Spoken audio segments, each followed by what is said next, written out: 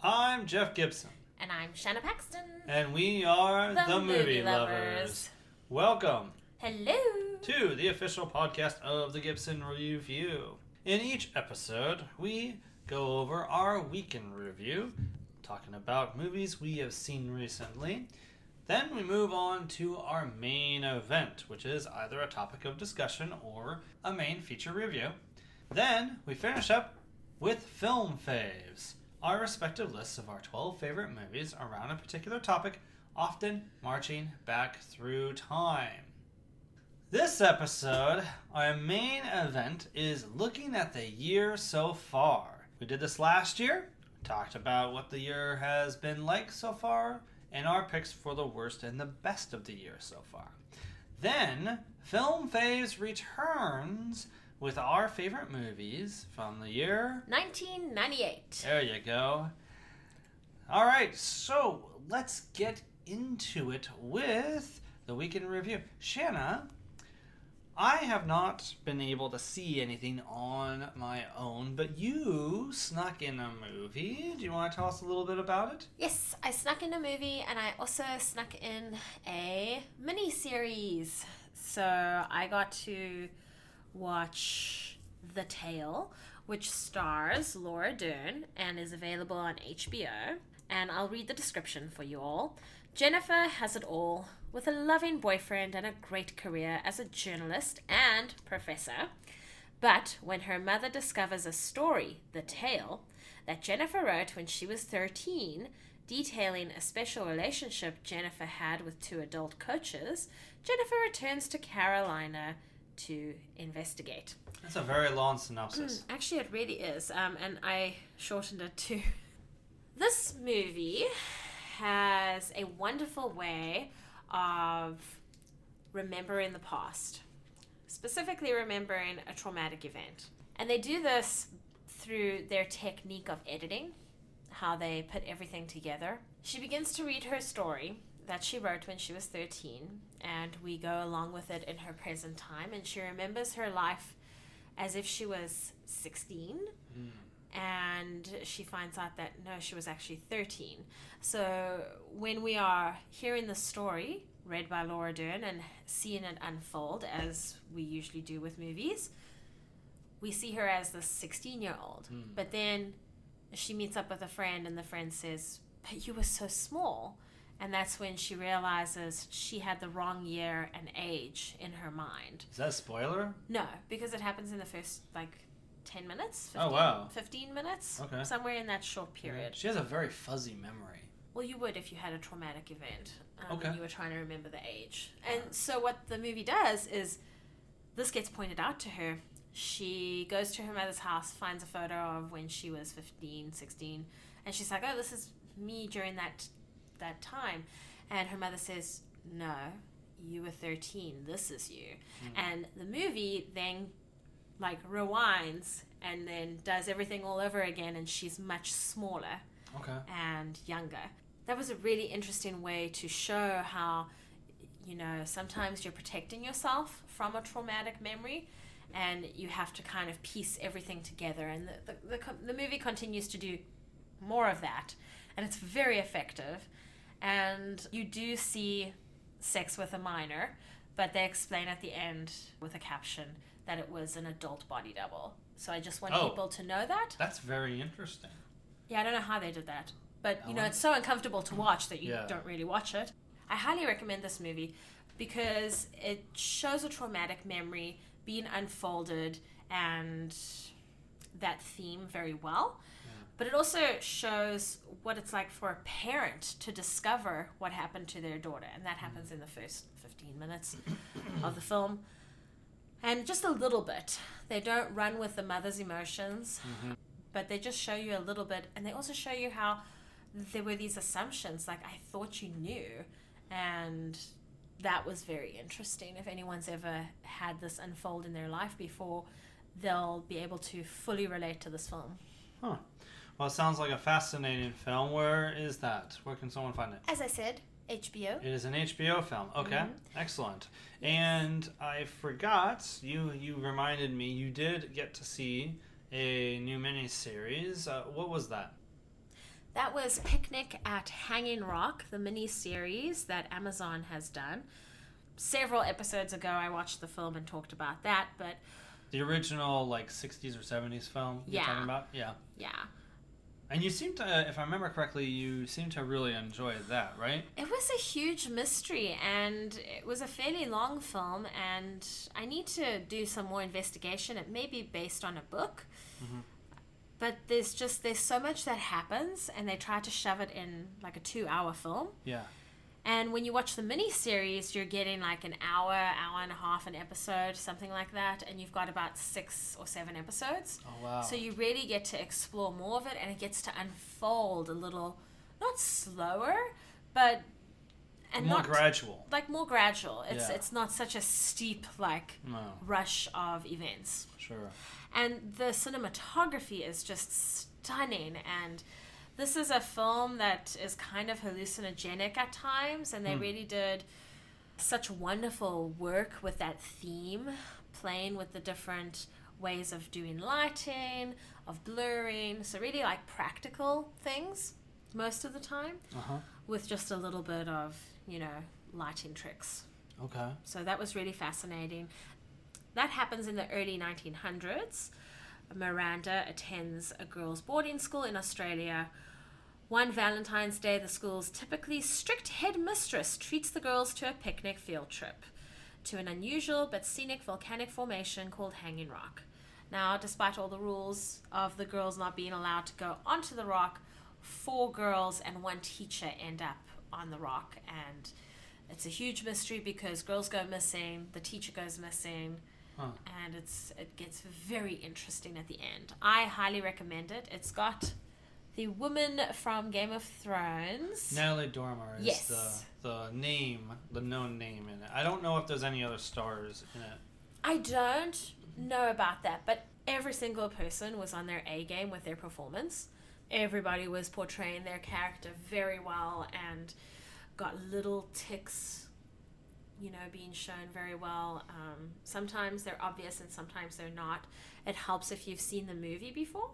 I think it's very good to start with the movie and then move to the TV show. It's like a treat. It's like an upgrade. So sometimes it's a little unfair to compare a series versus a movie for the same reasons that you just illustrated about how a series can have inherently more time to develop a story or its characters. But I will frame my question in this way. You said that the miniseries is very gradual compared to the film. Does it drag it out too much? Does it get kind of boring or dry with how long it draws things out or how gradual it makes things? Is one a better experience than the other? So no, the TV show doesn't drag anything out for too long. If anything, if you go in blind and you're watching the TV show first, I guess that's actually better because I'm aware of the movie. So I was like, okay, when are we going to find out about this part? And so sometimes I was a little impatient, but I think that's just who I am. I feel like experience-wise, the show was a better experience. Okay. Were the performances better in the series, you think? I think so, but okay. Only because, they have more time. But I guess it's just the movie's so rushed. Gotcha. So that's Picnic at Hanging Rock, available on Amazon Prime. And it's F-rated, the film at least, is one of... The film or the miniseries? The film is F-rated. I have to investigate about the miniseries. I'll get back to you. Okay. So, Shanna, you and I have spent a lot of time this past week or so watching one thing in particular. It was my turn to choose a TV series for us to watch. The last time I chose something, it was The Stand, which we talked about a couple episodes back. You were not a fan of that. However, this time I chose The X-Files from, of course, 1993. You do seem, however, to be a fan of this. We are currently... how far away are we? We are like 5 episodes away from the end of season 2. Yes, we're on episode 21. So we've seen over a season and a half of this series. What are your thoughts so far, being kind of new to this series? I've never seen it before. What is your impressions of the X-Files so far, now 20 years ago? Sometimes this show is painfully slow. And there was one very important thing that I was not going to wait on. Because... Yeah, you spoiled something. For myself, yeah. Because I decided, okay, you get one. And this is the one you can pick. This was the agreement I made with myself without Jeff knowing. Yes. And because I knew I was calling... Do you regret it? No.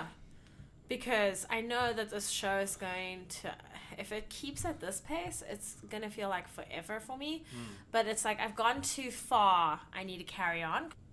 But I really like Mulder and Scully. I really like their relationship. And how cool is it that it's not like this forced romance all the time? Right. So it's very refreshing. Right. And I bet it was also refreshing to see Scully, a female character of her caliber. So I'm talking about she's smart, she's constantly questioning things, she's logical, but she also has these moments where her eyes and her belief have to kind of muddy up her logic, so it's really interesting. Can you if clarify? That makes sense? Well, even though she has a religion, so, you know, if you're very logical, you might not actually practice religion, but she has one. And sometimes, you know, she'll see something that will make her question her highly logical view of the world. Because she's a scientist, let's clarify. Yeah. She's a scientist who's assigned to be with Mulder to debunk and report on everything he does on his cases, right? Well, that's really funny, too, because, yeah, she is. She's actually meant to, like, squash him, essentially. Well, not squash him. But it's basically prove his theories incorrect. And I mean, there's a scientific explanation for all his theories. But he's so patient with her. Yeah. He knows her purpose. And he's really patient because he is so in his belief of what is happening. Like, he's like, okay, you'll get there when you get there. You can catch up later. And sometimes she does. It's like they're running a race, and sometimes she catches up to him. And sometimes she falls behind, and sometimes he falls behind, because sometimes there is the logical explanation. And most of the time there isn't, though. And that's very interesting. We just watched a really interesting episode, which I think is my favorite so far, the Carney episode. Called Humbug, yes. It is from season 2, and it is episode 20. Yes, that one takes place in a town in Florida, and actually features real carnival acts. Yes, and I really like that, because to me that's like a logical this world act that will sort of test your belief. But at the end of the day, it always comes back to logic. So it's really nice. There's an explanation is what you're trying to say. It's really nice to merge that for a change. Yeah. So a couple notes on my end, briefly. This, of course, I grew up with X-Files, I should say. I was watching it religiously every Sunday night on Fox at, I think, 9 o'clock growing up. How old were you? Sorry? So I would have been about to turn 13 when it first debuted. It's interesting, you know, I haven't seen most of these episodes since they first aired, even though I own the series and such. It's interesting rewatching it 20 years later. On the one hand, some of the things that you said about Scully is absolutely dead on, and is the reason why Gillian Anderson took the role. On the other, it's also kind of a product of its time to a certain extent, because you still have her occasionally being a damsel. You know, she still needs to be saved sometimes. She gets abducted occasionally. Yeah. Right? Even where we're at. And then also, even though you're absolutely right, there isn't this immediate relationship or romance. It still exists in a time when a male-female working couple in TV are expected at some point to get together. Yeah. You know?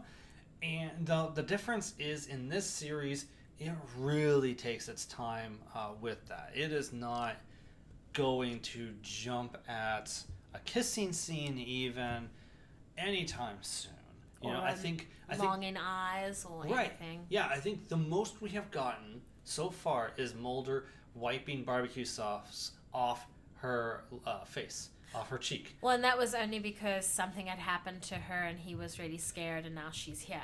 Well, that thing happened a couple episodes back at that point. Yeah, but now she's with him. Well, at any Working rate, together. I think you're right. Sometimes the episodes are hit and miss. I think season 2 so far has the most either filler episodes or episodes that are just like not great. But well, and what's nice is because you know the series. So I can tell you, hey, if this is going to feature XYZ, I'm not watching it. Well, that's also trusting I can remember sometimes. And well, and then, because what I want to say is because you've watched it, you either remember or you go look online, and it's not a spoiler for me.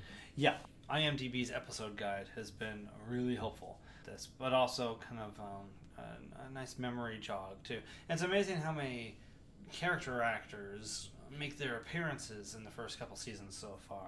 I love which is kind of that. cool. Like we've seen Bradley Whitford, we've seen Lance Guest from The Last Starfighter, and several other. Really quickly, what do you think so far of the continuity episodes, or also known as the mythology episodes? Are you following along and tracking the mythology that it's building? I think sometimes with this show, for me, because it unfolds so slowly, it's a little difficult for me to do. Mm-hmm. I'm very much, my brain is adapted to binge watching.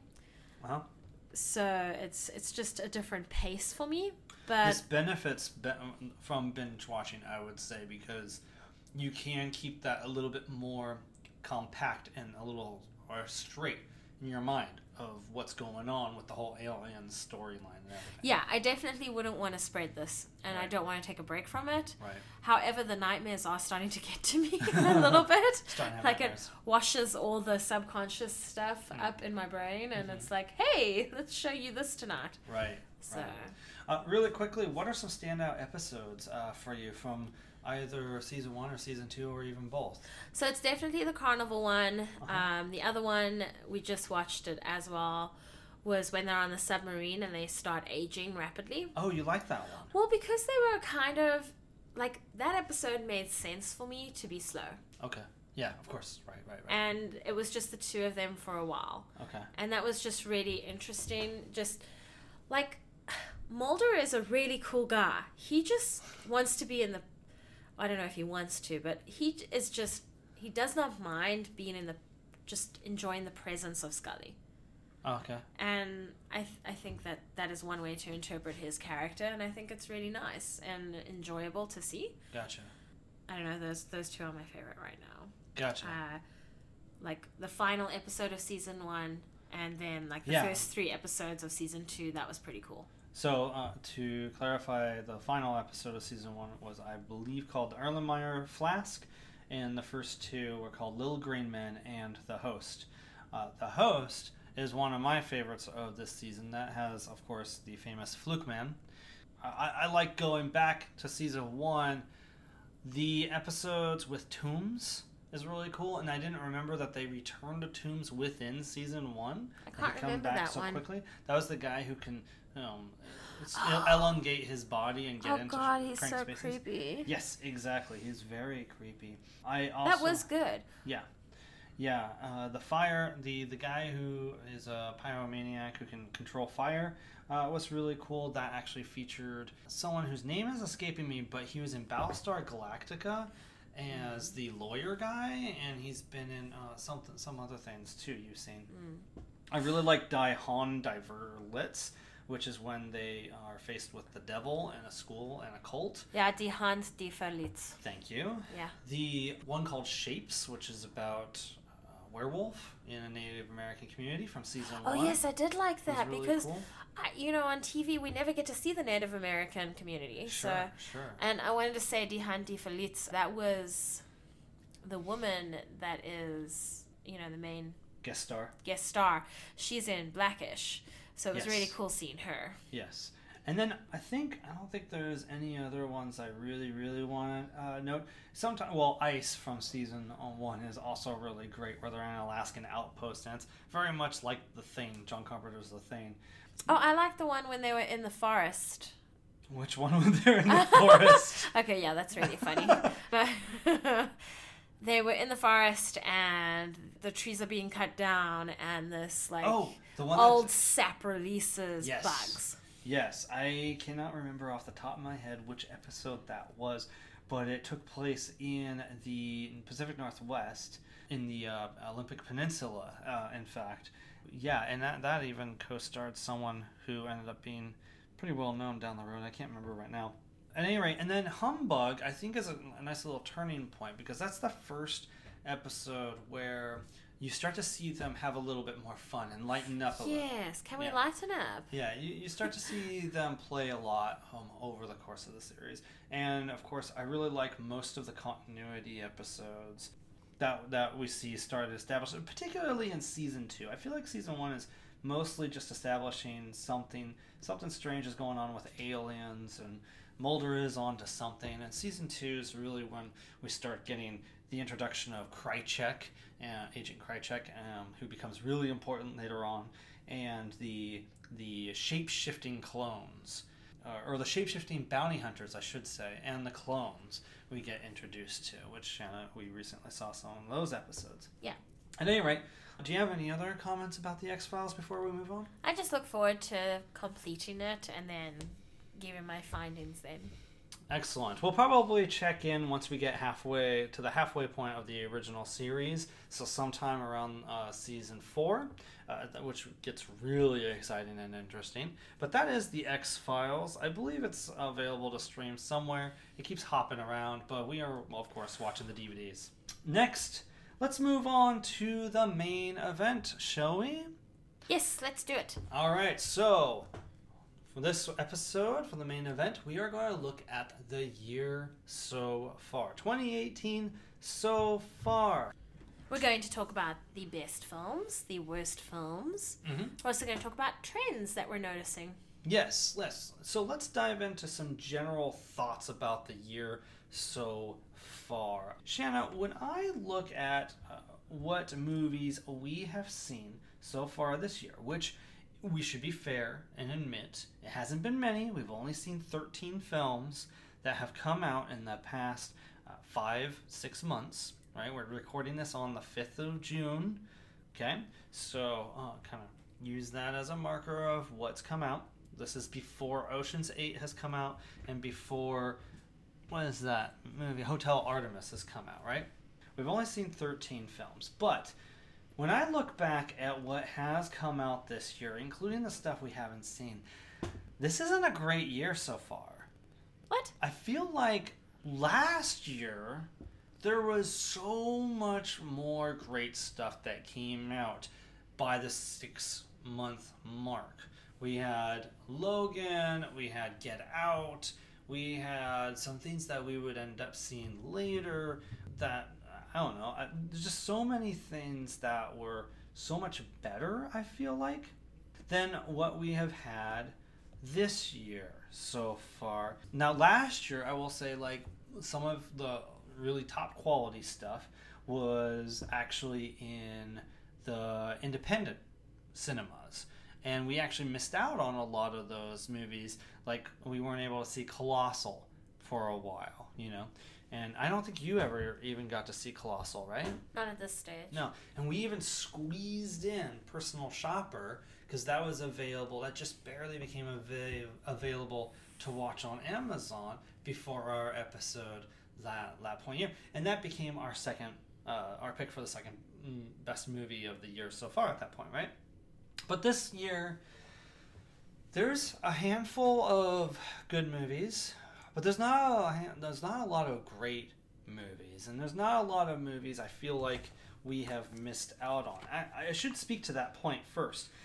Movies we have yet to see so far this year that are notable include Paddington 2, Death of Stalin, Thoroughbreds, Steven Soderbergh's Unsane, Blockers, which seems to be the other comedy worth seeing this year. I think we talked about Game Night in the last episode. The Writer, which is one of the independent films that's getting huge critical buzz. RBG, about Ruth Bader Ginsburg, that documentary. First Reform by Paul Schrader. You Were Never Really Here by... oh, her name is escaping me. But that stars Joaquin Phoenix. And that's about it. So we're looking at just short of 10 movies that we have yet to catch up on. But still, even then, out of those movies, I don't know about you, Shanna, but not very many of them am I really chomping at the bit like, oh, I really wish I'd seen that movie yet. You know, certainly not Paddington 2. Well, I think that it's also important to note that before we made our lists about the year so far, we hadn't seen Revenge, and then we watched Revenge this weekend. Right, we'll get to that. What I'm trying to say is, like, I didn't even know that one was around. It wasn't in my periphery, and now I'm really glad I saw it.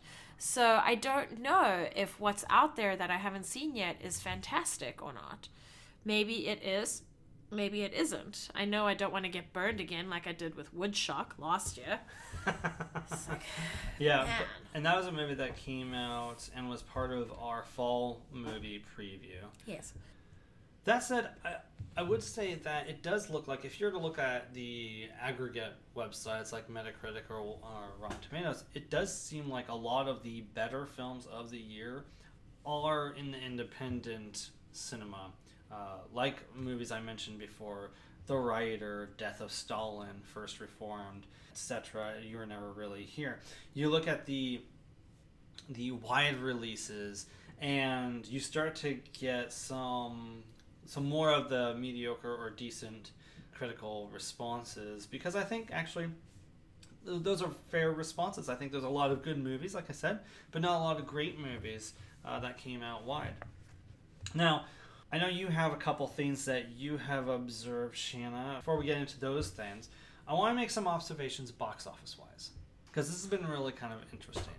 So I think last year we were noticing that, first of all, a lot of franchises were failing, but the box office was still doing a little bit better, just, you know, those movies aside. This year, I think it's really interesting.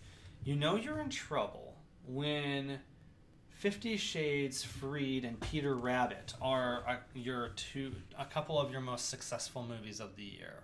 So, while again we have 3 movies only that broke the top 3, only 3 movies that debuted in excess of $100 million. We have 8 films out of the top 10 that's total gross exceeded $100 million. Now, you're cheating right now. I was going to quiz you like I did last year. No, we're not doing that. So, to run through really briefly, for those who are interested, the top 10 includes, starting at number 10, Rampage with Dwayne Johnson. A Wrinkle in Time. Yes. 50 Shades Freed. Peter Rabbit. Ready Player One. Solo, A Star Wars Story. A Quiet Place. Deadpool 2. Avengers Infinity War at $644 million at number 2. And then at number 1, we have Black Panther. Yes. At $699 million, just shy of $700 million, about $55 million more than Avengers Infinity War. Now, that probably doesn't come as any surprise to anyone. Now, you might be thinking, this is interesting. First of all, if you look through it, Disney is dominating the top 10, right? With Black Panther, Avengers Infinity War, Solo, A Star Wars Story, and A Wrinkle in Time. However, those stats are a little misleading, because A Wrinkle in Time was a giant failure at the box office. I don't have the information of its budget, but I know that its production budget is well in excess of $100 million. And it did not break $98 million. Domestically. Domestically, right. Worldwide, though, it's not much better. It really isn't. It's only 130 million. So most of, and this doesn't happen very often, most of its box office actually came from its domestic figures. So it doesn't really do much to parse those two things out. So Wrinkle in Time was a huge failure. We talked about it in a previous episode if you want to hear more thoughts about that.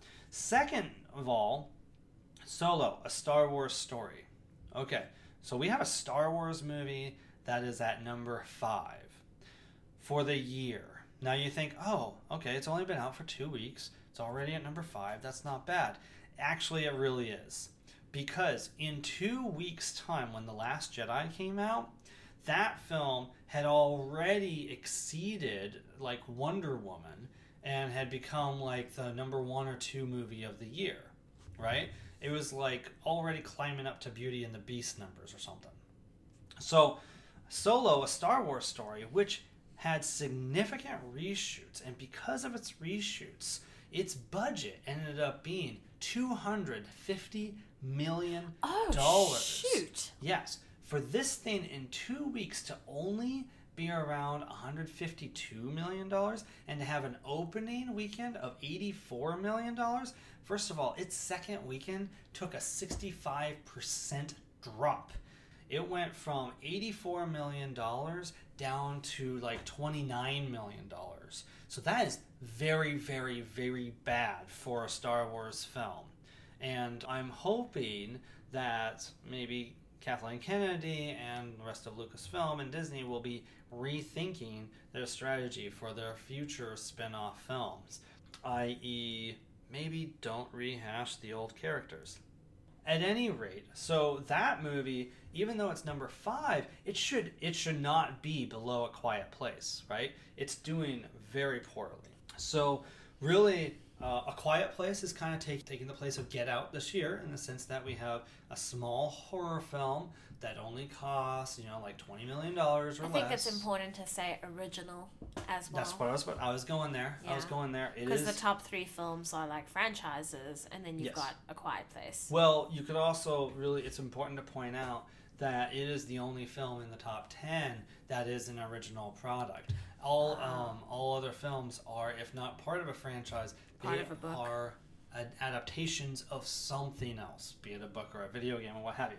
So it's really interesting, and then you go down the list of what else came out, and not only do you see the box numbers really steadily drop, the quality of the films starts steadily dropping for the most part too.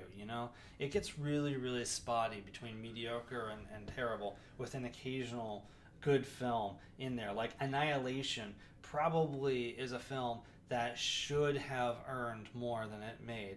It only made $32.7 million, which, after looking at that film and how gorgeous it is, you gotta know that the budget was $40 million. So that's a film that deserved to break even, but did not. I think we should also say that it's about number 34 on the list. Yeah, exactly. Yeah. Yeah, it is. That's how far down it is. Yeah. So those are some brief notes about the box office. Disney is dominating, but second to that, I should say, is Warner Brothers with Ready Player One at $136 million and Rampage at $95 million, and then shortly below that is Game Night at $68.9 million, which is just outside the top 10 of the year so far. And then Tomb Raider at number 17 with $57 million. And anyway, those are some objective box office figures of the performance of the year, and I think that is very indicative of the quality of this year. I have a feeling this happens like every other year, or maybe once every 2 years. The first half of a year will be kind of not so great, and then everything awesome of that year will have come out the second half of the year. And we'll probably talk more about that when we have our fall movie preview and stuff like that. Being as how there's not a lot coming out in the rest of the summer that's spectacular. We have Incredibles 2, Ant-Man and the Wasp, and Mission Impossible Fallout. But I have a feeling most of the great stuff's going to come out after August. And that happens from time to time. I think 2009 was a good example of this, if I remember correctly. Shanna, what are some of the things that you have noticed about the year not 2009, about the year 2018? Oh my God, please don't take me back there. Perfectly fine where I am right now. So I'm beginning to notice the role of women being shed of the male gaze. I've noticed something very interesting with the portrayal of women. Okay. So I'm beginning to notice that the role of women is being shed of the male gaze. If you look at Tomb Raider, usually you'll see her depicted as this character that's in really, really short shorts, which makes no freaking sense, especially if you're in the forest. Now she has long pants. Makes sense. You see her with like a crop top and massive cleavage. I mean, sure. Yeah. You know, if she were to climb up something, honestly, those boobs would be falling out. Like, let's be real. So she looks more realistic for someone in that environment. So that's very cool. That's fashion-wise, the male gaze. Okay. And I'm noticing there are a ton of leadership roles that are already evident to us. Yes. You just look at Black Panther, and it's practically all the women in there have got very strong leadership roles, and they're showing the women in those roles and showing how much power they have in the decision making. It's very cool. But then you also look at Annihilation.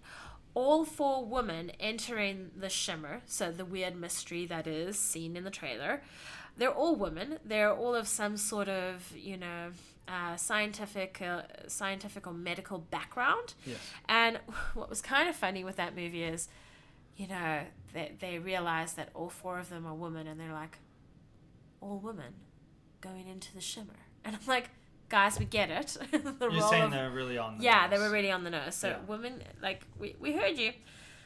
They're also something really cool and exciting is they're showing, like, an authentic whole picture of female characters. So where we see this is in Tully. Is that the only example is in Tully? No, I would also say Quiet Place probably has 2 of the best female characters that sort of, even though they're in a horror film, there's a lot of realistic challenges, realistic, authentic moments that are going to be very painful that you live through as a person, that you're going to see those actresses going through those different things. So it's very cool seeing that. And I'm really trying not to spoil any of that. Women are not just there for the male gaze anymore. In fact, we're now if they're not in leadership, if they're not being portrayed authentic, you're gonna see something like Revenge, where they're taking back power and it's going to look gritty. It doesn't have to look like this beautiful progression. Which to clarify, is really cool. you're not talking about the concept of Revenge. You are talking about. No, I'm talking about the film Revenge. A French film called Revenge. Yes, absolutely. Even with the movie, now these are pretty cool movies that I'm pretty biased towards, but even something like Breaking In that might not necessarily do so well seems to show a whole new level of Mother Bear kicking ass at its best. Right. I'm actually quite curious about that film. How much did it make? It opened at $17.6 million. It's currently made $41.6 million. I'm looking at its budget right now. When you take that in consideration, and its budget was only $6 million, very lean 90-minute thriller, it's actually doing fairly well in that consideration. It's just not going to blow doors off or anything like that, in terms of the overall big picture. But don't be surprised if you see Gabrielle Union in other similar roles. Maybe she'll be the next Liam Neeson. I would totally be down with that. I am quite fond of her. Now, it's not all rosy and it's not all progressive. I mean, you've got Deadpool 2 that fucked up with their female. Except one of them, it doesn't matter. It fucked up with one. I would still say what it is worth noting that you did have Domino in that movie, and she was a scene stealer. Yes, she was fantastic. 2 films, in my mind, did not get this portrayal of women right, and that is Deadpool 2 and Ready Player One. They could have done better, and they just did not. Yeah, and we actually have reviewed both of those movies in past episodes, so people can look back and listen to our discussion about those, and as well as our disagreement about those two characters too. I also noticed that, with my top 3 films, something that we've been lacking in Hollywood, a depiction of an untouched Africa, a deaf hero, a postpartum mom depicting the heavy sense of loneliness. I just feel like those things are important for us to start including. And what I would really like to see next year is, more original movies of people with handicaps and maybe a little bit of some dyslexica thrown in there. Is it dyslexia? No. Yes, dyslexia. Yeah, so I'd like a little bit of that thrown in there. I'd like to see a little bit of Down syndrome in there. It would be great to see more of the world, essentially. Well, I will say that you spot on with the women roles thing. That's one of the biggest things I've noticed this year, and obviously one of the strengths. If you look through some of not only the top grossing movies of the year, but other movies in addition to that, some of which are in the independent circuit, a lot of the movies it's probably closer to 50% of the movies now feature a strong female lead, if not some supporting characters, like in the case of Black Panther, that are giving us something that we haven't had before. In that case, it's strong black women. Breaking In does that in the form of a female lead, right? Mm-hmm. And we've gotten that role before with white women being the mother bear, but I don't think we've gotten it so much with a black woman, which is notable and worthwhile. And the fact that we just saw that it's actually doing fairly decent for a film of its size is really awesome to see. We also have several F-rated films that have come out. We've talked about F-rated in past episodes. Those are movies that are written and or directed by women. And star. If it also stars a female lead, it's triple F-rated. But so we have some F-rated movies. That includes A Wrinkle in Time, Blockers, I Feel Pretty, Tully, the French film Revenge, Tomb Raider, Book Club, Life of the Party, Miracle Season, and Ruth Bader Ginsburg.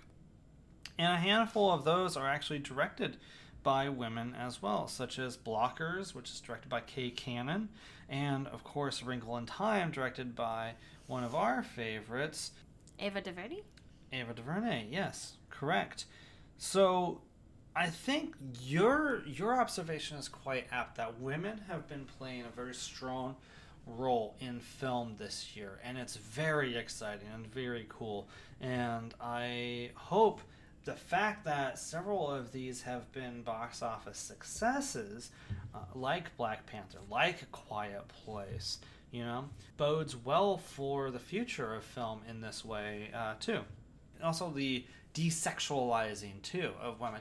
Most of these women, if not all of them, they seem like more grounded and fully fleshed out, or if not desexualized characters. They're not costumed or really shot in ways for male audiences to drool over, right? To please male audiences. It's really more of a matter of fact. Like, these are characters who more often than not happen to be women, or in the case of something like Tully, it's where being a woman is an important aspect of who they are because they're a mom or what have you. They've just popped out a baby. Yeah, exactly. At age 40-something. Body's not going to elasticize as quickly as it used to. Yeah. I think it's important to say that. So that's definitely a strength of the movies this year, and I look forward to seeing what happens with the rest of the year in film in that regard. Shanna, shall we move on to our picks for the worst of the year? Oh, yes. Let's. Okay. So, just like last year, what we're doing this year is we chose our respective picks for the worst movie we saw this year, and then we'll move on to a combined agreed on list of our top 5 movies of the year so far. Yeah? Let's do it. All right, so why don't you start us off? Shanna, what was the worst movie you have seen so far this year? The worst movie I have seen so far this year is Solo. Is it? Tell us some more about that. We did review it in the last episode, We did. but why is it the worst film you've seen this year? The reason it's the worst film that I saw this year is twofold. One, we already know Han's story, and they felt the need to cash on a all-time favorite character. It just feels dirty to me, the idea of that. You know, I remember when we watched Force Awakens and how everybody was, cheered when the writing came up, and then everybody lost their shit when Solo and Chewie appeared on screen. Right. And I can just imagine, them being like, oh, we should totally make a Solo film. We should totally do that. Here we go. And everyone will cheer for it. And it's very disappointing to see those numbers. I feel sorry for them, but at the same time, I was like, you know what? Serves you right. Yeah. Don't touch that. I agree. Secondly, here's an opportunity to, bring about a new Star Wars film, entirely new. Mm-hmm. And they didn't do that. Right. It could have been anything. It could have even been a droid movie. I would have found that very interesting if it just featured L3. Maybe not all her. Yeah. Maybe not for 2 hours or however long the film was. She was kind of the spice of the movie. Yeah. But just something, you know, and it could have been really cool. It could have spoke to what society is dealing with right now, and it could have been translated into droid world, anything.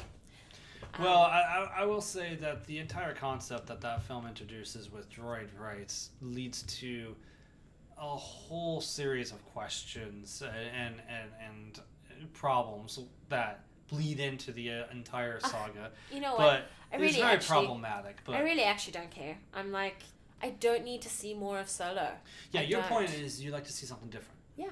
I agree with a lot of what you said, which is why it would be my second worst movie so far this year. But my pick for the worst movie I have seen this year, which is actually also doubly the most disappointing film, is A Wrinkle in Time. Partially because, actually in big part, because of the talent involved in this film. We have Ava DuVernay, who is one of the best women working in film right now and most interesting filmmakers we have right now. She has the opportunity to make a big budget film, adapt a property, but also the cast too. We have Reese Witherspoon, who was very active in this film. We have Oprah Winfrey, Mindy Kaling, Chris Pine. It all just was a colossal disappointment. The effects were questionable at times. Sometimes jaw-dropping, sometimes gorgeous, but very often just very questionable. The character development was almost non-existent. This is a very well-meaning story that had a very important place in our year, and it just was a huge missed opportunity. It was like they missed the ball. Total whiffed this opportunity. So that's our picks for the worst of the year. Oh, I'd like to respond to your choice, actually. Oh, okay. I agree with you, but I also feel like it's important to maybe think that maybe Ava DuVernay just needs her own thing. Maybe it doesn't have to be an adaptation of a book, a childhood classic. Sure, I'm not arguing that it needs to be. No, I'm saying that it would be nice if there was something that she could do that was her original work or something to that effect. It doesn't have to be what it was. And if you look at the family movies that came out so far this year, you've got A Wrinkle in Time, you've got Peter Rabbit. Uh-huh. Paddington 2. You've got Paddington 2. Those are all books, very important childhood things for not only the children of this generation, but previous generations. There's quite a lot of pressure there. And then you got Sherlock Gnomes, but do I really have to acknowledge that? Show dogs. Well, you know what? We're not even going to talk about that because there's so many things that are wrong with that film. I'm sure I can find another one. Okay. But it's just really interesting that this is the year where the kids aren't getting anything. They aren't getting an original movie. Well, Early Man is original. That was by Aardman Studios. I'm sorry, which one is that? That was the one about the Stone Age moving into the Bronze Age. Oh, okay. Sure. I guess it just didn't appeal to me. Maybe it did for a lot of other kids, but I know our son is not into that. Yeah, so I mean, like, there are some exceptions to what you're saying, but overall, it hasn't been great. And Wrinkle of Time could have been great, but it definitely was not. Alright, so Shanna, we created our combined list of the 5 best movies of the year.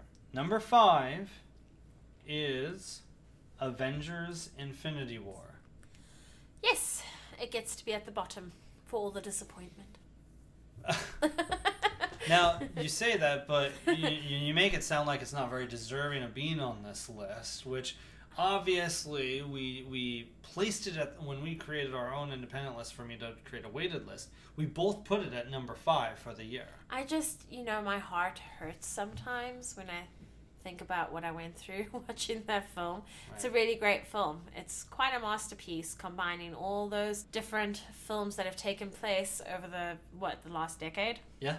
And, bringing it to this main event. But it was also really heartbreaking watching it. Sure, which I expected, and I was actually, that won me over even more. The fact that it actually did follow through and actually sacrifice some characters. And I'm not just talking about the very end. I'm talking about throughout the story. We reviewed this film, of course, a couple episodes back. You can definitely listen to that and our, I think it's an all-episode in-depth review of the film and our praise of it. But also, I think, this is a movie that paid off not a long con, but a long bet. And the fact that it was that successful earns its place on this list. Shanna, do you want to introduce our number 4 pick? Yes, our number 4 is the ever so fun Game Night. Yes. Game Night starring Jason Bateman, Rachel McAdams, and one of our favorite actors from Friday Night Lights, Kyle Chandler.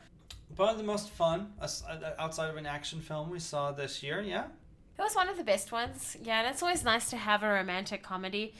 But guys, listen, I don't need to see the challenge of marriage being, we can't have a kid biologically. We can't do this. I'm so sick of that challenge coming up in a marriage. We can address something different for a change. But it wasn't that. And I appreciated what it was doing with that plot line. We can't talk about it because it's kind of a spoiler to talk about it. I appreciated what it did do with that primary issue that can be a problem with couples. And you just brought up, it's Jesse Plemons. I was trying to remember. He plays a very, very creepy neighbor. Oh, but he's not that bad. He's just like... He's very, very creepy. We can't get into spoilers, but a very funny film, very clever film. It has some twists to it. I couldn't really find very many flaws in the film. I thought it was a very solid and effective comedy. Yeah? Yes. All right, so number 3 was a film that we saw only a couple days ago, Revenge.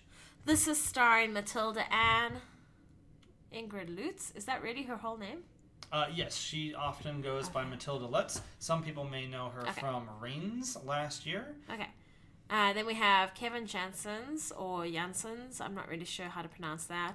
We have Vincent Colum, and I'm going to let you take that one. I think it's Guillaume Bouchette. And we're so sorry. Yes, we are. Sorry. We are. But most importantly, it is directed by first-time director Coralie Farguit, I believe. Again, we're terrible with French pronunciations, so apologies. But it is a French-English revenge story. It's very gory. Oh my god, yes. The cinematography is just fantastic. It is. You've got a lot of blue and orange happening, which is usually associated with action post-apocalyptic films. Think Mad Max, Fury Road. Mm-hmm. But except this time, it's all with a revenge film, and it's happening in Morocco. Yeah, I know it was shot in Morocco. I don't know if it's actually taking place in Morocco. It doesn't seem to be very specific with its setting, but it is, man, boy, is this movie gory. It's probably the goriest movie I have seen in a long time. It was definitely testing my endurance, but extremely effective. I wish we could get into spoilers about this movie, but you do have a film that starts out very much emphasizing the male gaze and sexualizing of a female character.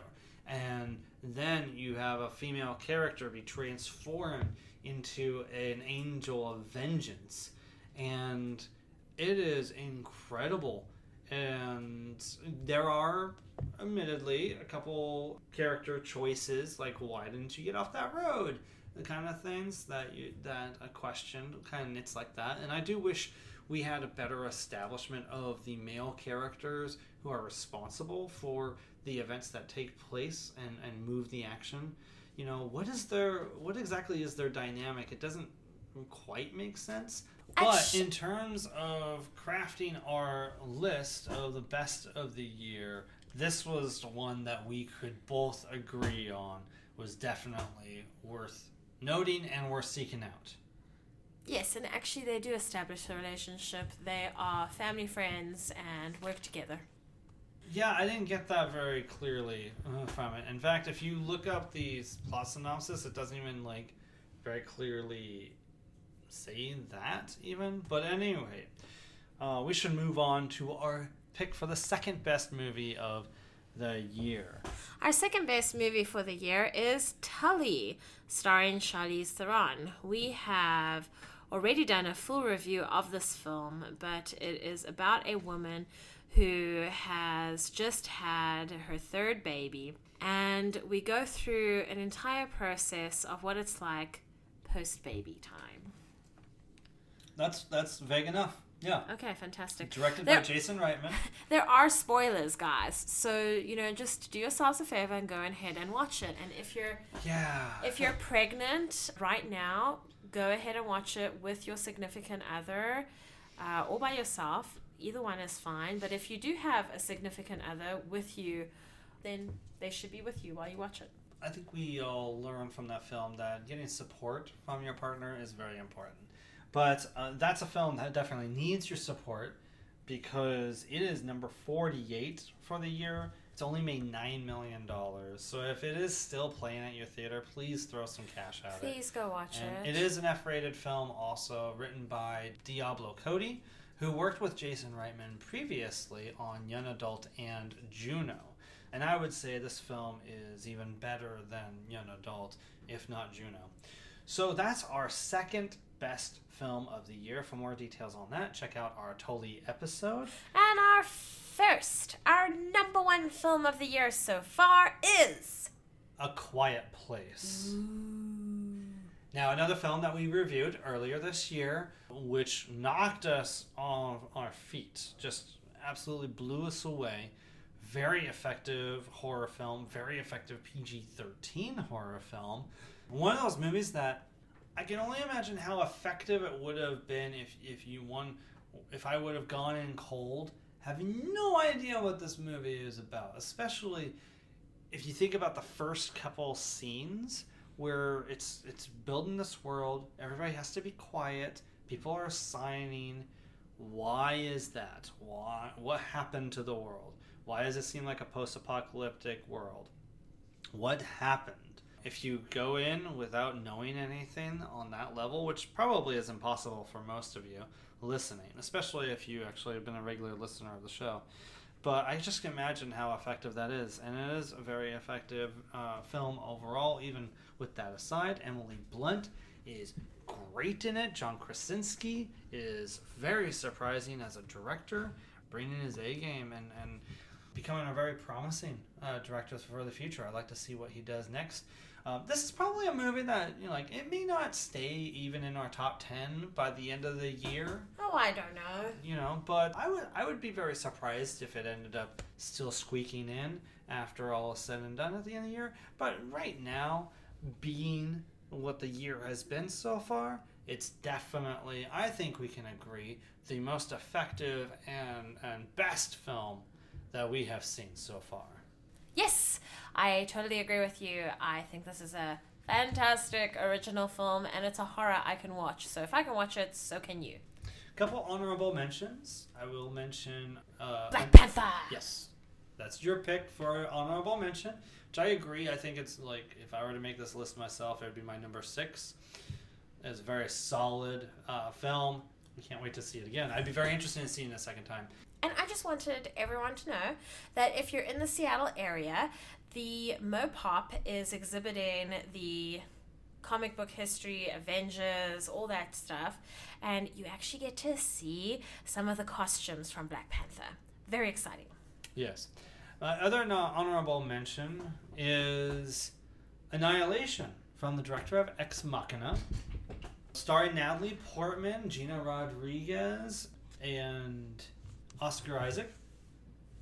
Very, very smart sci-fi kind of movie where I was left thinking, I think I saw something great, but I kind of need to rewatch it to fully get it. What did I just see happen? It shouldn't come as any surprise if you've seen Ex Machina that the director Alex Garland would create something such highbrow sci-fi and very interesting. It's also a very beautiful, visually gorgeous film, probably the most gorgeous film you'll have seen so far this year. Isn't that right, Shanna? Yes, I wish that this film could get more praise.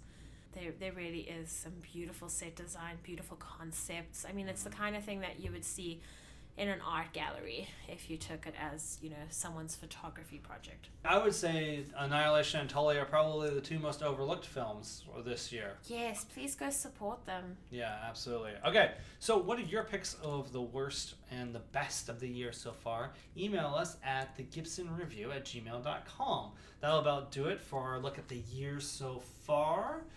Shanna, you know what time it is. It's time to review our top 12 films of 1998. Here we go! That's right.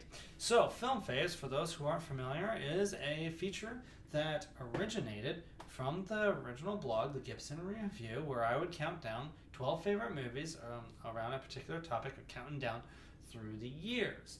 The purpose of Film Faves is not only to give you an idea of our personal taste in film, but also to hopefully expose you to different movies that maybe you haven't seen or heard of before. And to that end, we actually try to point you in the direction of where you can find these films available on certain streaming platforms, such as Prime, Netflix, HBO Now, and Hulu. I don't know about you, Shanna, but I had a really hard time with 1998 coming up with a full list of 12 favorite movies. It just wasn't as good a year as 1999 or other years that we've covered in the past. Yes, 1999 is my favorite 90s year so far. Mm-hmm. But so far in 2 years. Well, we've got like another 7 to do after this. No, sorry, like however many. So let's get into it. All right, so start us off with your number 12. My number 12 is Small Soldiers, which is available to stream on Prime and Hulu. Now you might be thinking, is she crazy? But there's something really fun about toys coming to life. And when I was young, this was fun. And now it's just, I'll be honest with you, it's really silly and stupid to watch. But it's like as if Michael Bay got to do a Toy Story type film. That's what it's like. Not as many awesome angles as like The Rock, but it's pretty funny. This is actually directed by Joe Dante. It stars Kristen Dunst, Gregory Smith, Tommy Lee Jones, Frank Langella. A defense contractor acquires a toy company and they pump out what is called the Gorgonites and Commando Elite. These are electronic toys with the wrong microprocessor, so these toys are programmed to fight back. Okay. So that's what you're going to get if you watch that one. Interesting. My number 12 is A Bug's Life. The Bug's Life is the Pixar film from 1998. It was Pixar's follow-up film to the original Toy Story.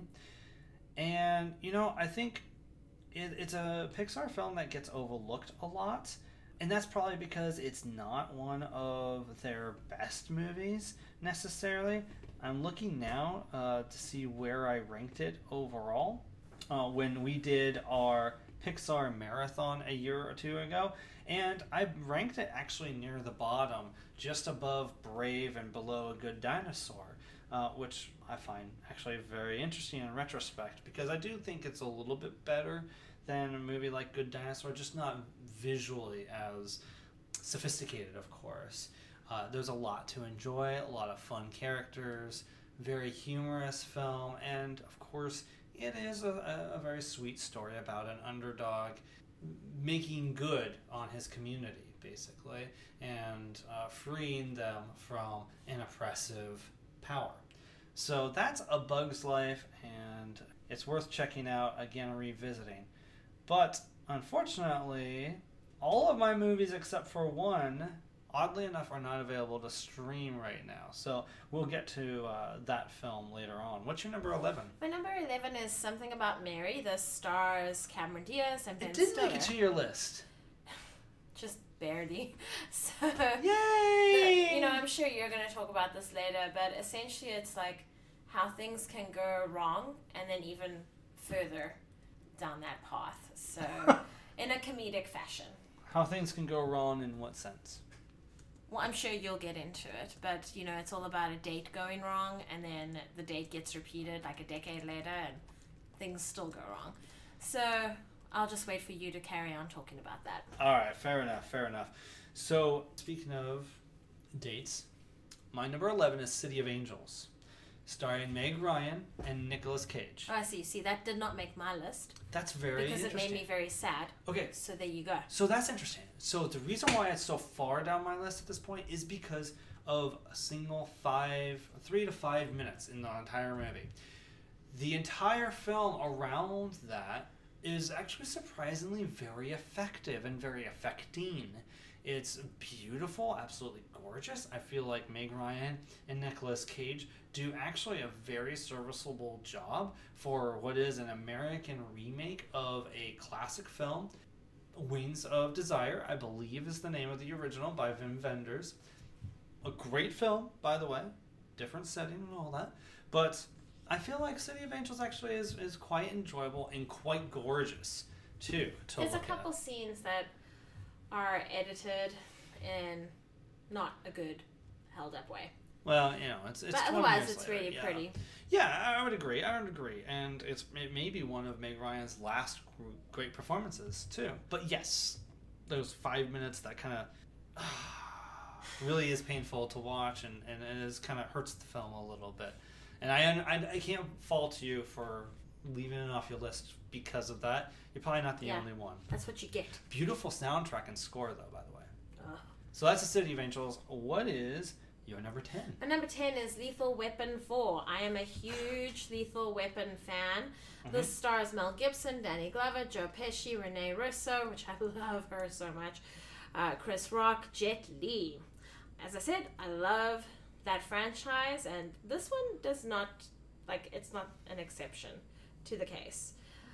There's secrets in this film, and they have comedic results, and maybe it's not the best, it's not as good as number 3 or 2, but man, there's some fun stuff that happens here, and I love seeing Mel Gibson and Danny Glover together.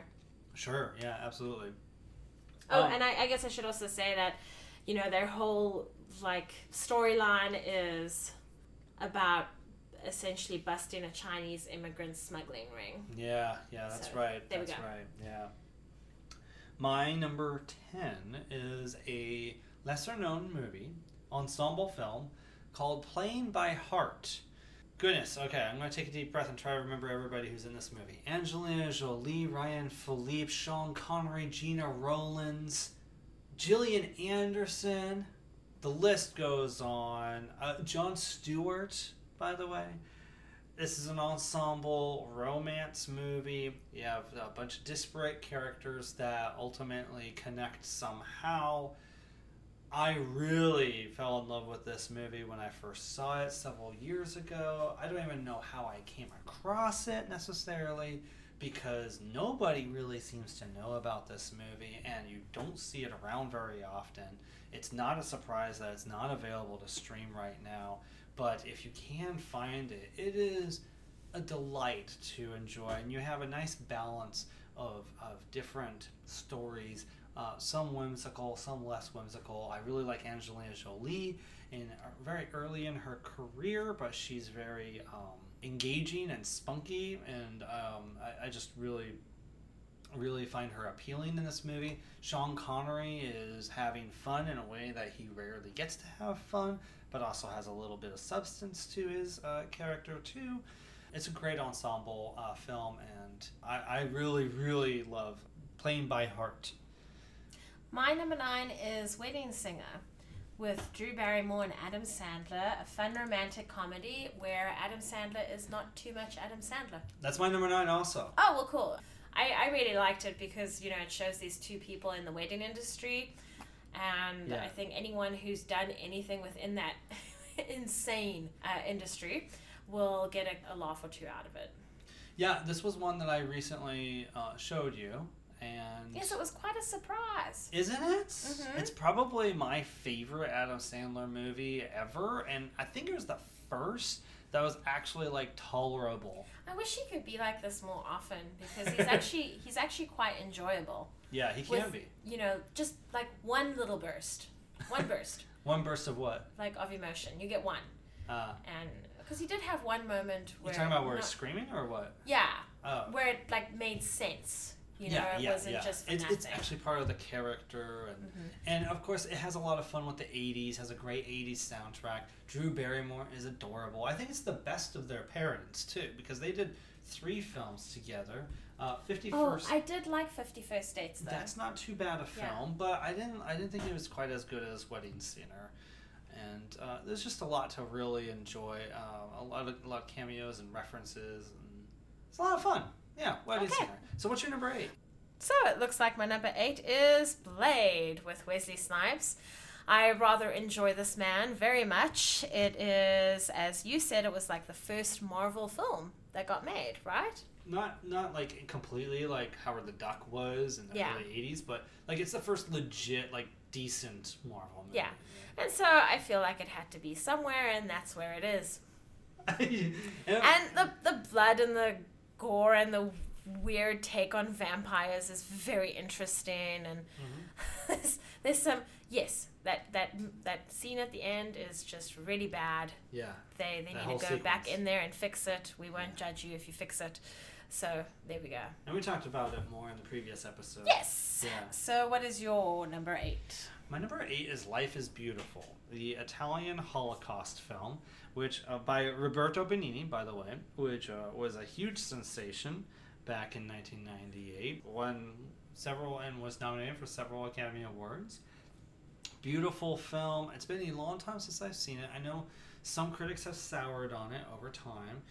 The film is in part an absolutely gorgeous, sweet, romantic film, and then it turns into a film that takes place during the Holocaust and is about a father protecting and looking after his son, and he does it in the only way he can in order to shelter his son from the horrors of the Holocaust by pretending that it's all for pretend, that everybody around them is all acting and it's all a game. And there's something that is incredibly heartbreaking. It is incredibly heartbreaking. It's very bittersweet, I guess, or melancholic, I would say. It's just a beautiful film, and instantly became one of my favorites 20 years ago when I saw it. Next.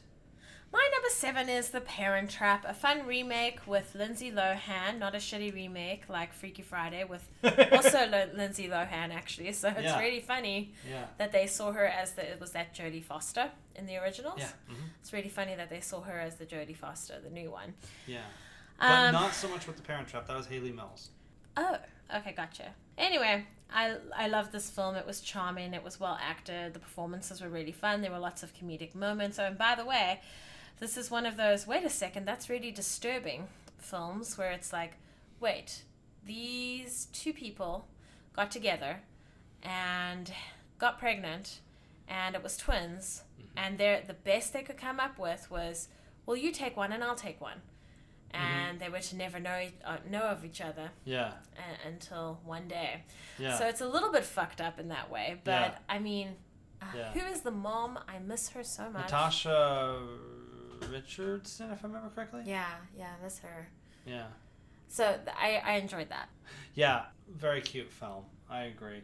My number 7, however, is The Mask of Zorro, starring Antonio Banderas and Anthony Hopkins and Catherine Zeta-Jones. This movie is so much fun. It was one of probably the big action films of that summer. Such a blast. It was great to see the Zorro character revived and revitalized and reinvigorated. It's just a quick, breezy, fun action film that I thought was really well executed. My number 6 is Pleasantville. Tobey Maguire, Reese Witherspoon. In this seemingly perfect world, these two siblings get trapped in a TV show and are made aware of the realities of life, like racism.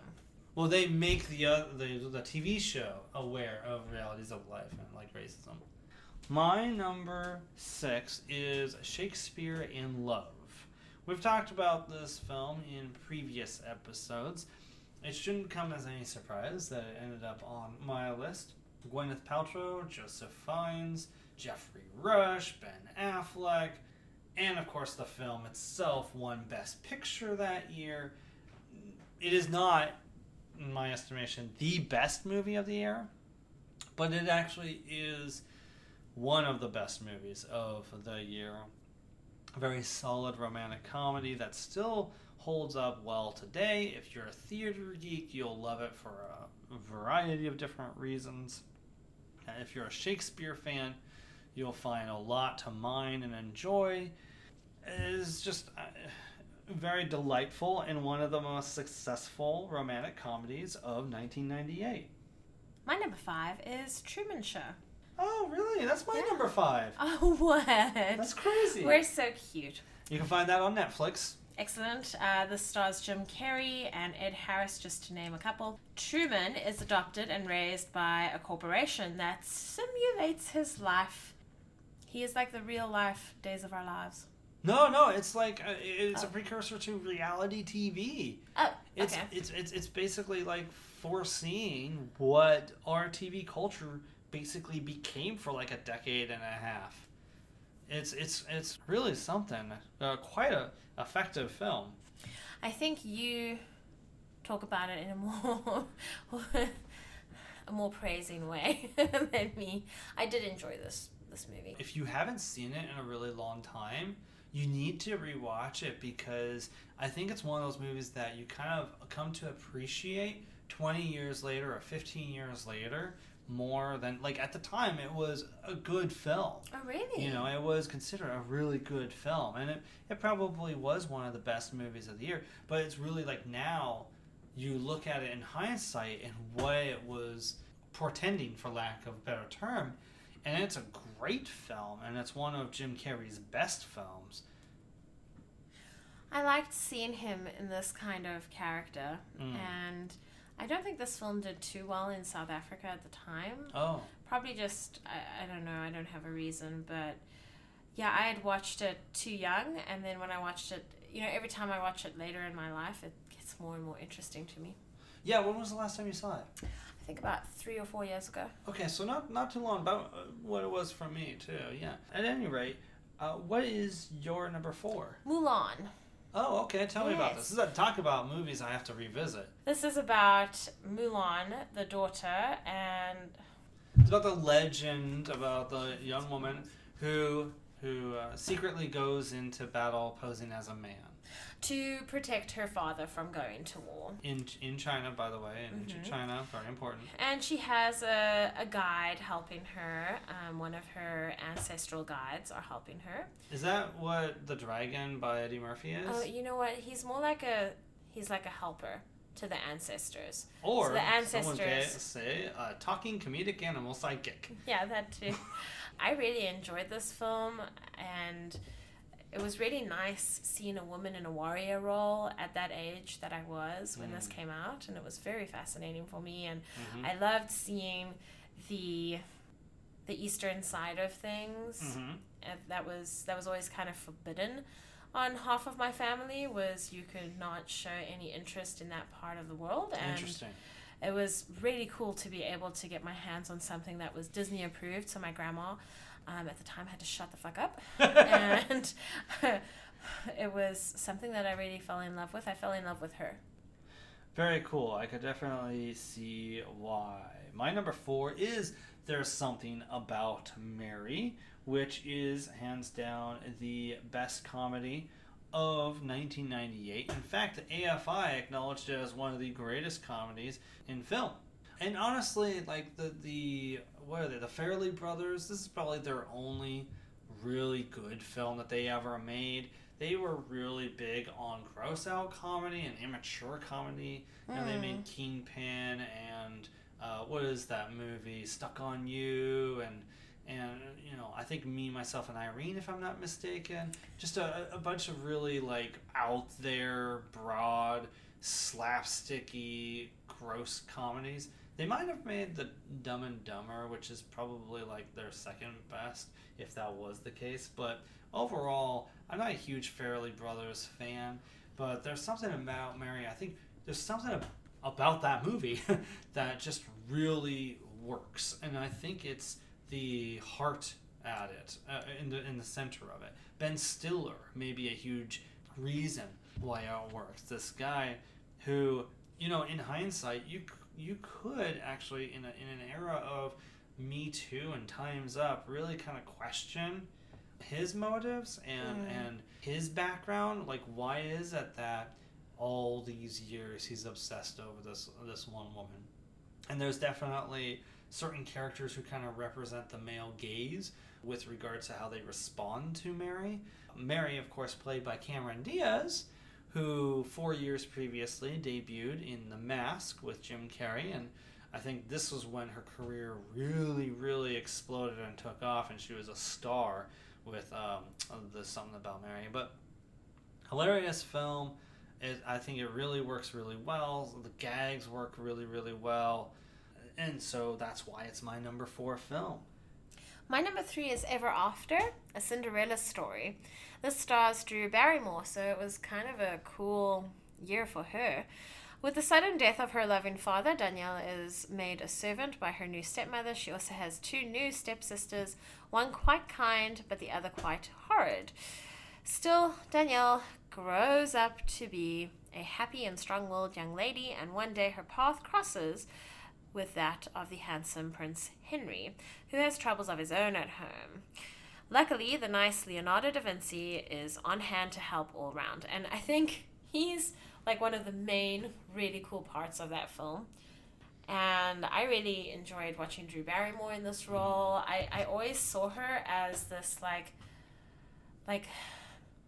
oh, she's that girl in that film, you know, like always romancy and cutesy, and it was really nice to see her in this, because this character is really different. She is very strong-willed. She's not like Cinderella in the Disney movie where it's like, oh, this is happening to me, oh my goodness. Okay. You know, you see her and she's saving people, and she's fighting for what's right, and it's really wonderful. I admit it's been a while since I've seen that movie. I liked it back then, but you make me think I really need to refresh my memory. It is a really decent film. Yeah. Very cool. My 3rd favorite film of 1998 is Saving Private Ryan. Oh. Probably also in my top 3 of the entire war film genre. I revisited some of this recently, and I was reminded of so much that Spielberg gets right in this film. I think this film is actually, in hindsight, kind of underrated.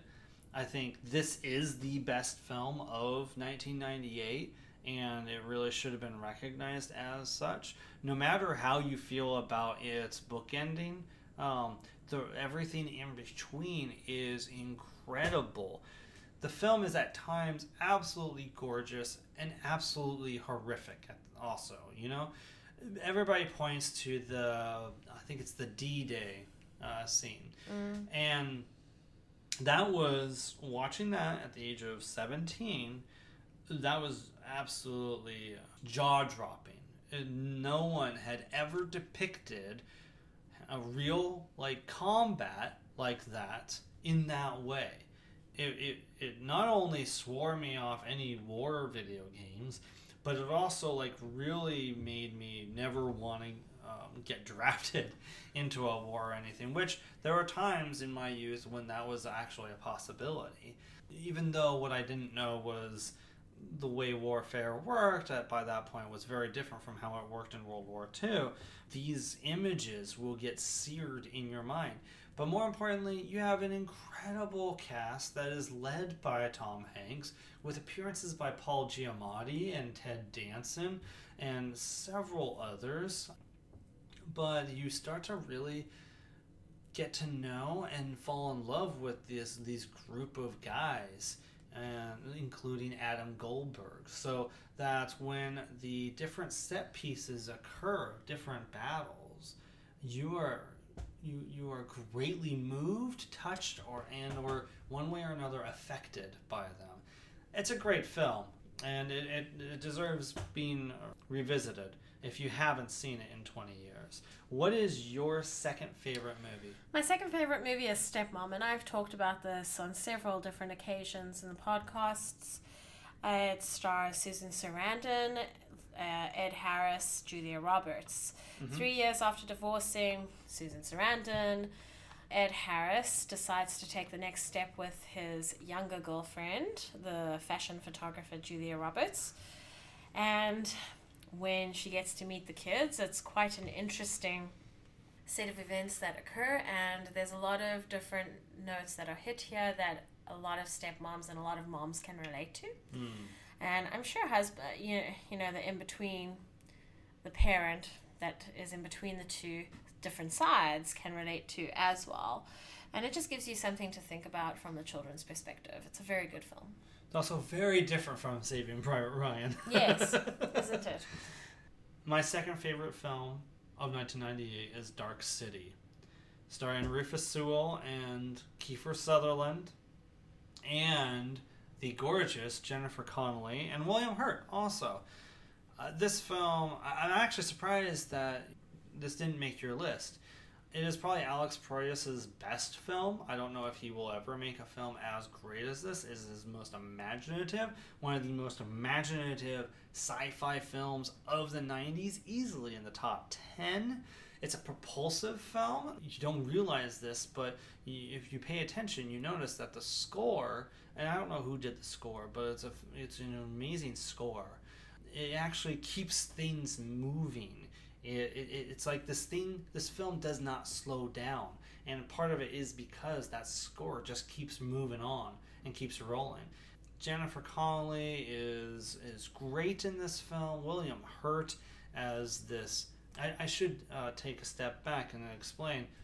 Basically, it's about a guy named Rufus, played by Rufus Sewell, who wakes up and discovers he may or may not be a serial killer, but he has no memory of anything.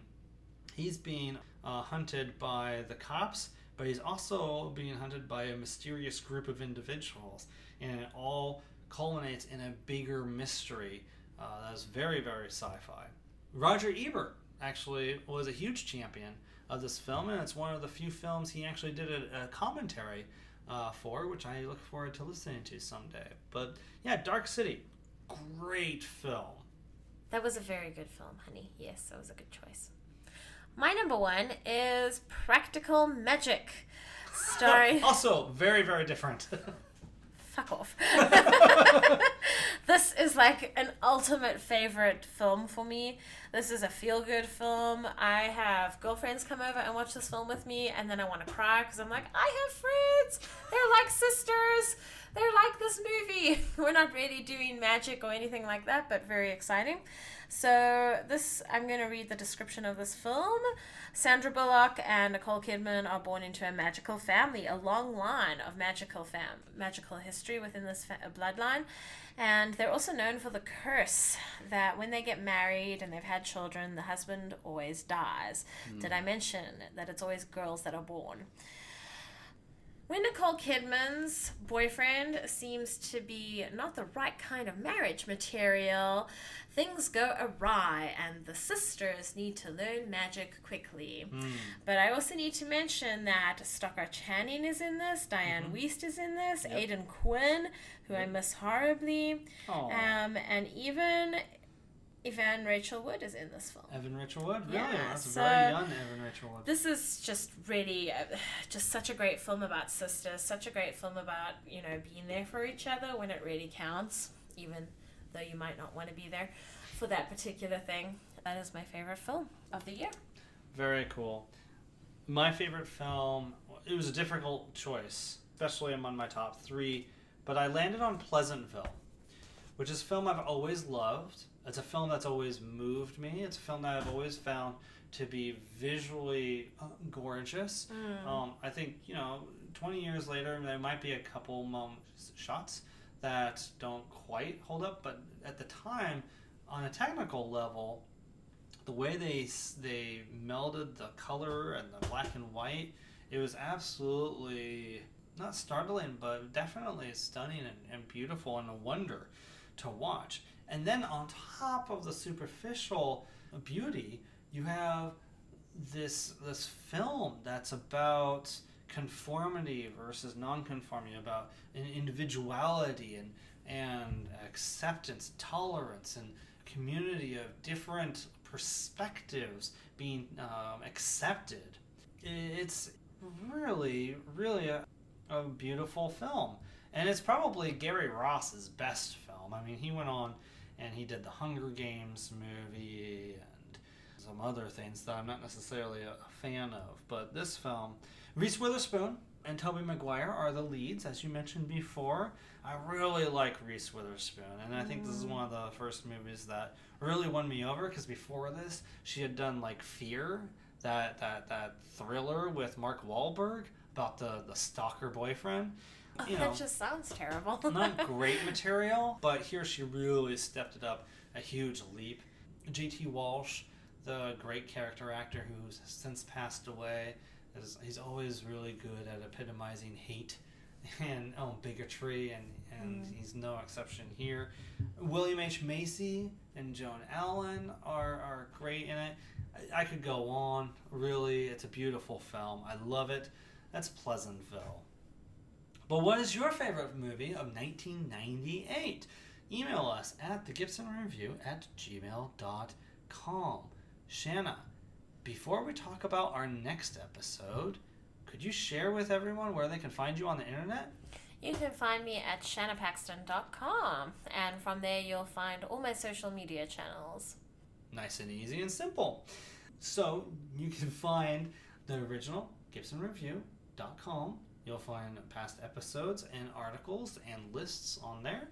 Go to Facebook, The Gibson Review, to find third-party links, more links to these episodes, and past content.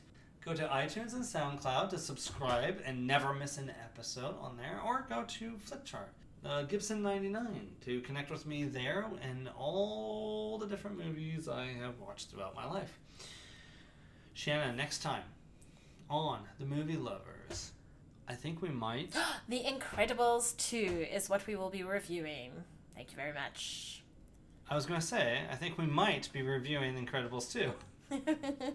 Well, I am very excited about this, because speaking about different roles of women being evolved this year, we all know from the trailer that Mrs. Incredible is out to do the work while Mr. Incredible stays home to look after the family.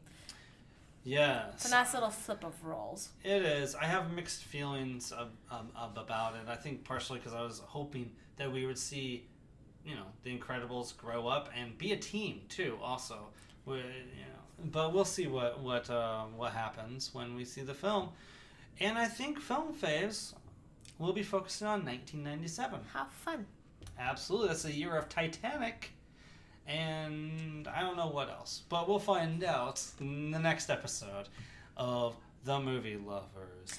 In the meantime, keep loving the movies. And Jeff and Shanna are telling you. Bye-bye. My number 8 is The Blues Brothers. Is that yours? Blues Brothers 2000? Yeah. Oh, God, no. Oh, Go right okay. ahead and talk about Anyway. why you like that. So I feel like this is the, real... Wait a second. Have I got the right film? I don't know. What do Is you this think? not on your list at all? No. Why? Tell me what you think this is. It's got Carrie Fisher. It's The Orphanage. Is that what this is? This isn't what it is it? The Orphanage. Keep talking, man. Let me pause you.